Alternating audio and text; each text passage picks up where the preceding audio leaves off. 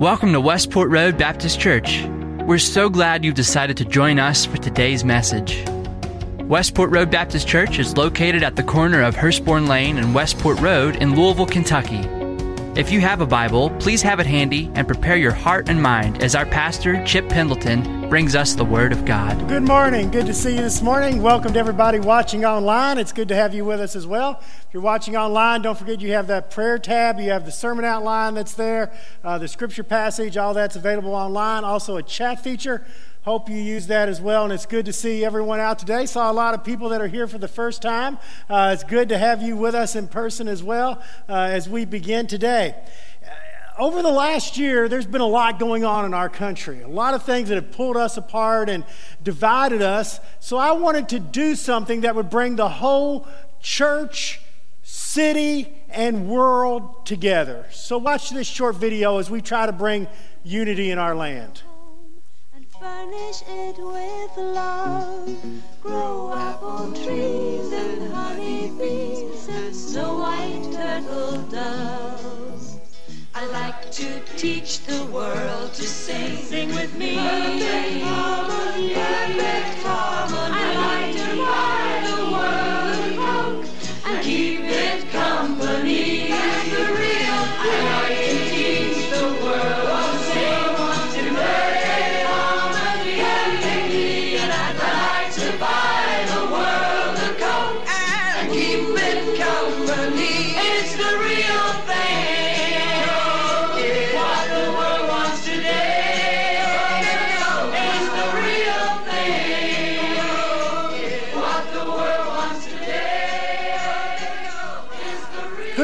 All along, we had the power to change the world in our hands, and it's Coca-Cola. So I want to do something this morning. I'm going to pass out a few Cokes.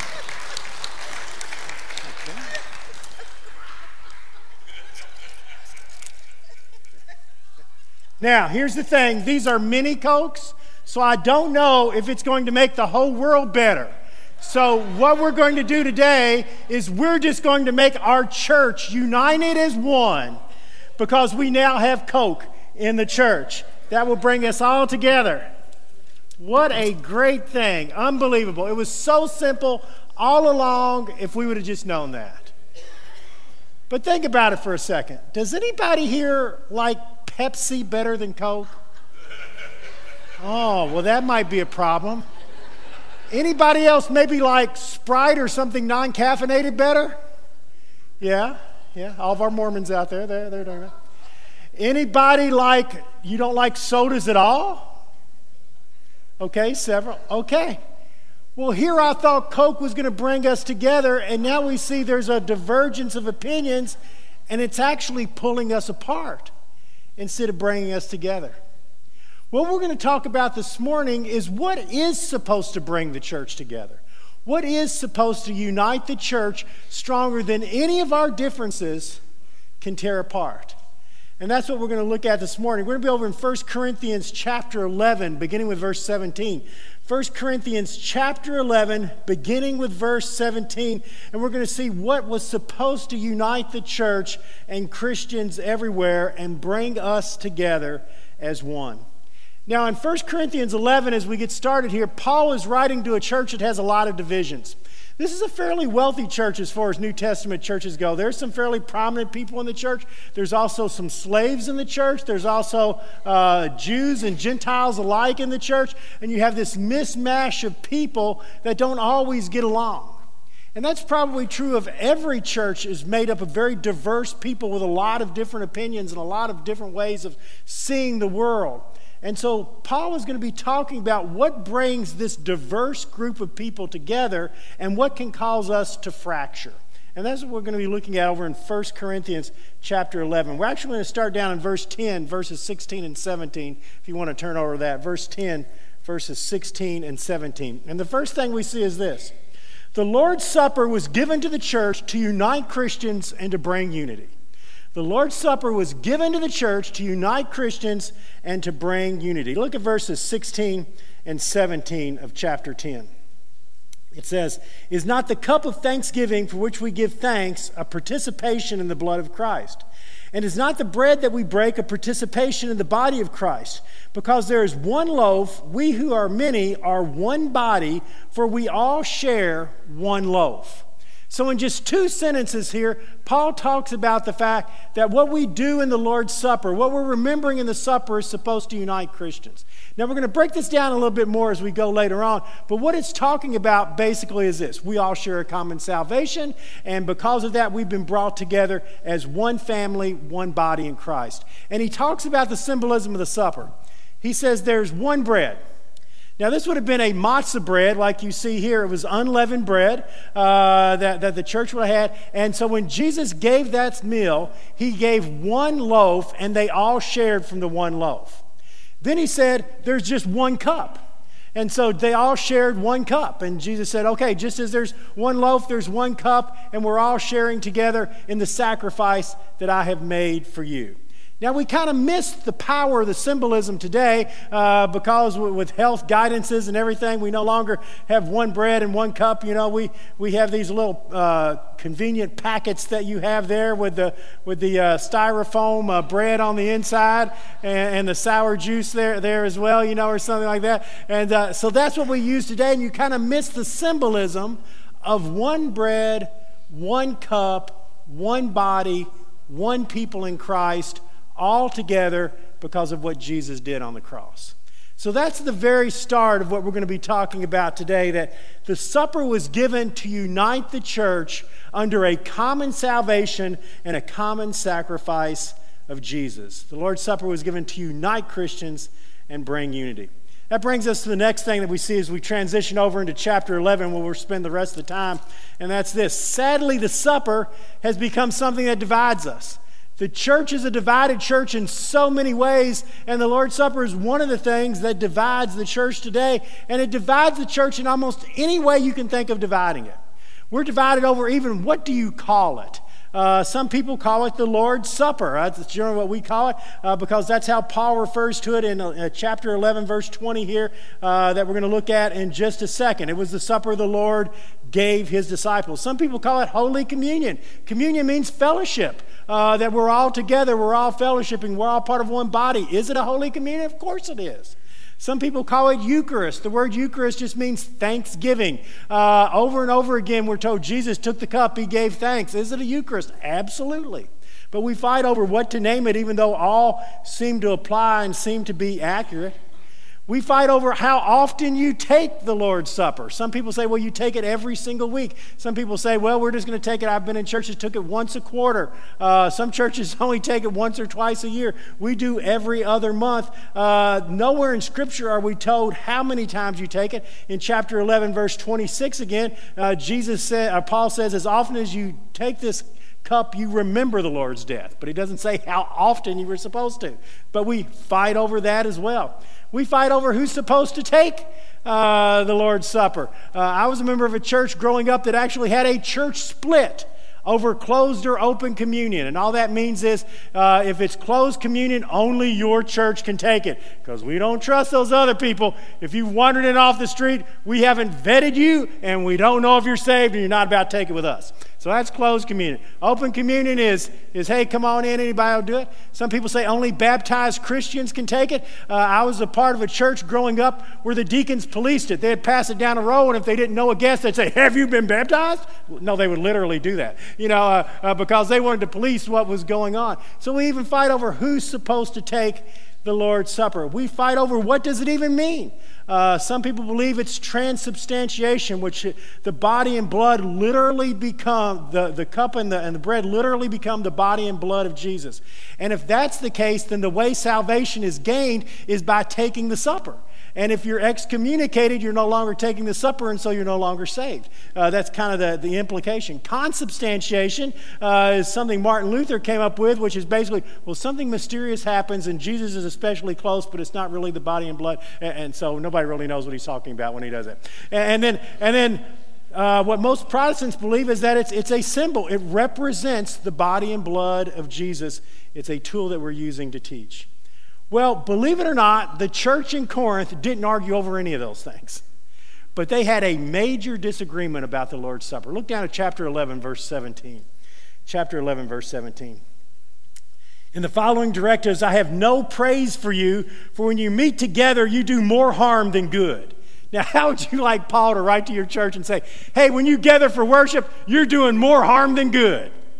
Obviously, he's watched some of the videos of me preaching before, when he says something like that. He then goes on into verse 18, and he says, in the first place, I hear that when you come together as a church, there are divisions among you, and to some extent, I believe it.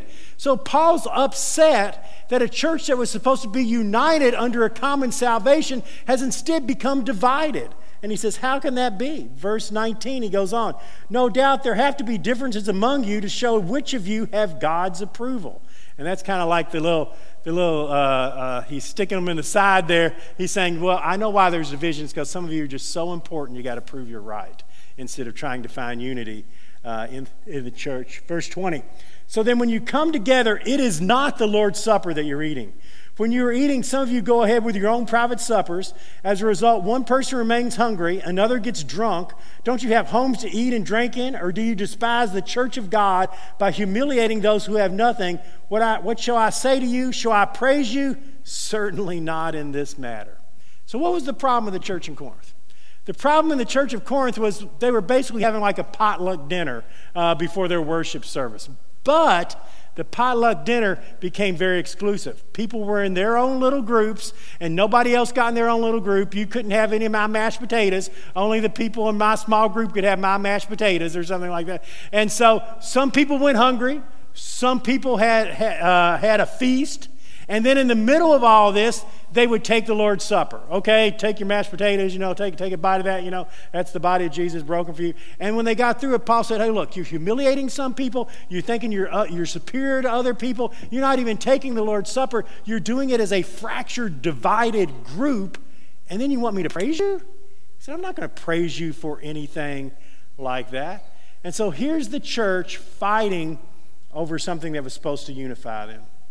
Church still fights over things that are supposed to unify us all the time. We fight over the Lord's Supper, as I said, and the ironic thing is Jesus gave two things to bring the church together in unity: baptism and the Lord's Supper. Guess what the two things the church fights about the most are? Baptism and the Lord's Supper. And Satan must laugh his head off and smile every time we do it, because what was supposed to bring us together is what is dividing us. It's a sad, sick joke that's being played upon us. But the church is divided by so many things. And that's the problem. If we are not centering on what Jesus did on the cross as the one thing that unites us, we're never going to come together, because everything else is auxiliary. And so if we begin to say, well, we all have to agree politically. Well, I look around the room and guess what? I see Democrats, Republicans, there's probably a few communists out there, as I look around the room. I'm not going to point them out, just tell you it's out there, or something like that. So we're never going to agree politically, okay? It's not going to happen. We're never going to agree theologically. If I go through and say, okay, let's take a passage of Scripture and we all have to agree on it, how many times has everybody in your small group ever agreed on a passage of Scripture? The simple fact of the matter is there's an old saying, if you got two Baptists together, you've got at least three opinions. And that's probably a pretty good summary of the way that it is. We're never going to agree on everything that has to do with theology. We're never going to agree on ministry all the time. Well, should we do this or should we do that? We're always going to have different opinions and see the world differently. We're never going to agree even on some basic foundational things like worship. Do you know that 30 minutes after you all meet, some crazy people are going to come in this room and start playing loud rock and roll instruments? Literally going to happen. We're never going to agree on everything that's going on in the church. And as a matter of fact, there are a lot more things that can divide us than pull us together. So how do we meet together an incredibly diverse group of people, sometimes with absolutely nothing in common, and then think we're family? There's only one thing that can do it, and that's what Jesus did on the cross. And that's the next thing that we see. The supper reminds us of three things that we need to know. Three things that we need to know. Look down to verse 23. Verse 23. It says, "For I received from the Lord what I also passed on to you. The Lord Jesus, on the night he was betrayed, took bread, and when he had given thanks, he broke it, and he said, 'This is my body, which is for you. Do this in remembrance of me.' In the same way, after the supper, he took the cup, and he said, 'This cup is the new covenant in my blood. Do this whenever you drink it in remembrance of me. For whenever you eat this bread and you drink this cup, you proclaim the Lord's death until he comes.'" So there's a lot of things that can divide us as a church. It is the sacrifice of Jesus on the cross, our common salvation, that is supposed to pull us together. And that is what the Lord's Supper is supposed to be reminding us of. We all share a common salvation, even though other things may tear us apart. And so he tells us three things in verses 23 through 26 that should bring us together. The first is we're all saved the same way. It reminds us of our common salvation. We're only saved by Jesus' sacrifice on the cross. So Jesus took the bread and the cup and he said, "My body, my blood, it was broken for you, it was shed for you." And so we're being reminded that the only way that we are saved is through the sacrifice of Jesus on the cross. Now we have two problems with that. One problem is sometimes you do fairly well. And when you do fairly well, you get a little bit arrogant. And you begin to think, man, God is lucky I'm on his side. You know, I bet he looks down at the rest of the world and how bad people are, and he sees me and he thinks, whew, lucky I got that one on my team. Well, if that's how you feel, the Lord's Supper is going to be a humbling experience for you. Because what the Lord's Supper is going to tell you is, hey, guess what? The best you could do, the very best you could do with all of your good works, with all of your right theology, with everything that you're doing good for me, the best that you could ever do is go straight to hell. That's the best you could ever do. So it's a humbling experience when we come to the table and we pick up the body and the bread and the cup, and we're reminded, hey, it's only because Jesus died on the cross that I'm forgiven. I don't deserve it at all. But if you're here and you feel miserable, if you think, man, this has been a terrible week, God must look down at me and shake his head and say, boy, I made a mistake with that one. I tell you, they're never going to cut it. If I was ever disappointed in anybody, I'm disappointed in you. We've all come in here and felt that way before. Man, God must be disappointed in me. Why did I say that? Why did I do that? Over and over again. I kicked myself all night long. And we feel the guilt that wells up in us. And if that's you, then you need the Lord's Supper as well. Because what the supper reminds us is we don't go to heaven because we're good people. We don't get in a right relationship with God because of good theology or right works. It's because Jesus loved us and died on the cross and forgave us when we didn't deserve it. And now we become new people in him. And so we begin slowly to understand, hey, guess what? The supper is about me and my salvation. I've been saved by Christ. That's the first thing it reminds us of. We do nothing to earn our salvation. Jesus died for us. The second thing the supper reminds us, it reminds us that God has brought us together as one family, and his blood is the super glue that holds us together. So guess what? You've been saved when you didn't deserve it. You've been forgiven when the best you could do was go to hell. And guess what? Every other person in this room is saved the exact same way. They're not saved because they're good people. They're not saved because they've never irritated you. They're not saved because they agree with you on everything in the Bible. They're saved because God loved them despite their flaws and sins and died on the cross for them. And that's what brings us together as one. A common salvation. It's not that we all agree on everything in the Bible. It's not that we all agree on everything politically. It's not that we agree on how to do ministry or what kind of worship style we're going to have. We agree on one thing that binds us, that we didn't deserve it and Jesus died for us anyway. That his shed blood and broken body was for us. You know, we have the one cup and the one bread, and it was really interesting. Matzah is kind of like a cracker. And so when you break it, you hear that broke sound. And that's what you would have heard. This is my body broken for all of you. See, we miss that symbolism today in the way we take the supper. It's broken for each and every one of us. We're together in this. We're reminded of that in the supper. Then we're reminded with the one cup, guess what? My blood was shed for each and every person in this room. It's not just you, it's every other person, and that brings us together stronger than anything in this world can ever tear apart. And then finally, the supper reminds us that Jesus is coming again, and we will share together in the glories of heaven. Look down to verse 26. Verse 26. For whenever you eat this bread and drink this cup, you do show the Lord's death until he comes again.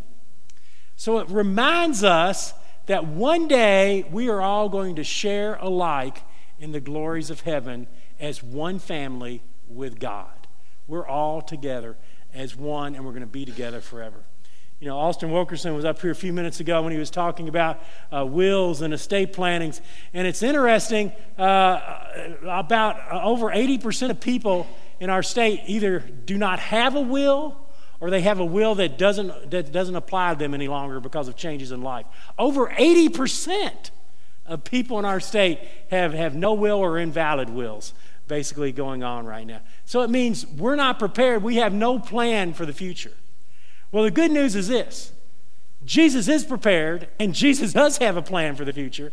And his preparation and plan for the future, his last will and testament, is that because of what I did on the cross, dying for you, I'll rise again. And because I rise again, you're going to rise again, and you're going to be with me in heaven forever. But not just you, every other person that calls upon my name and believes in me will all be together forever. I don't care what denomination, I don't care what country, I don't care how much money you have, I don't care the color of your skin, I don't care your gender. When you call upon me as Lord and Savior, you will be saved.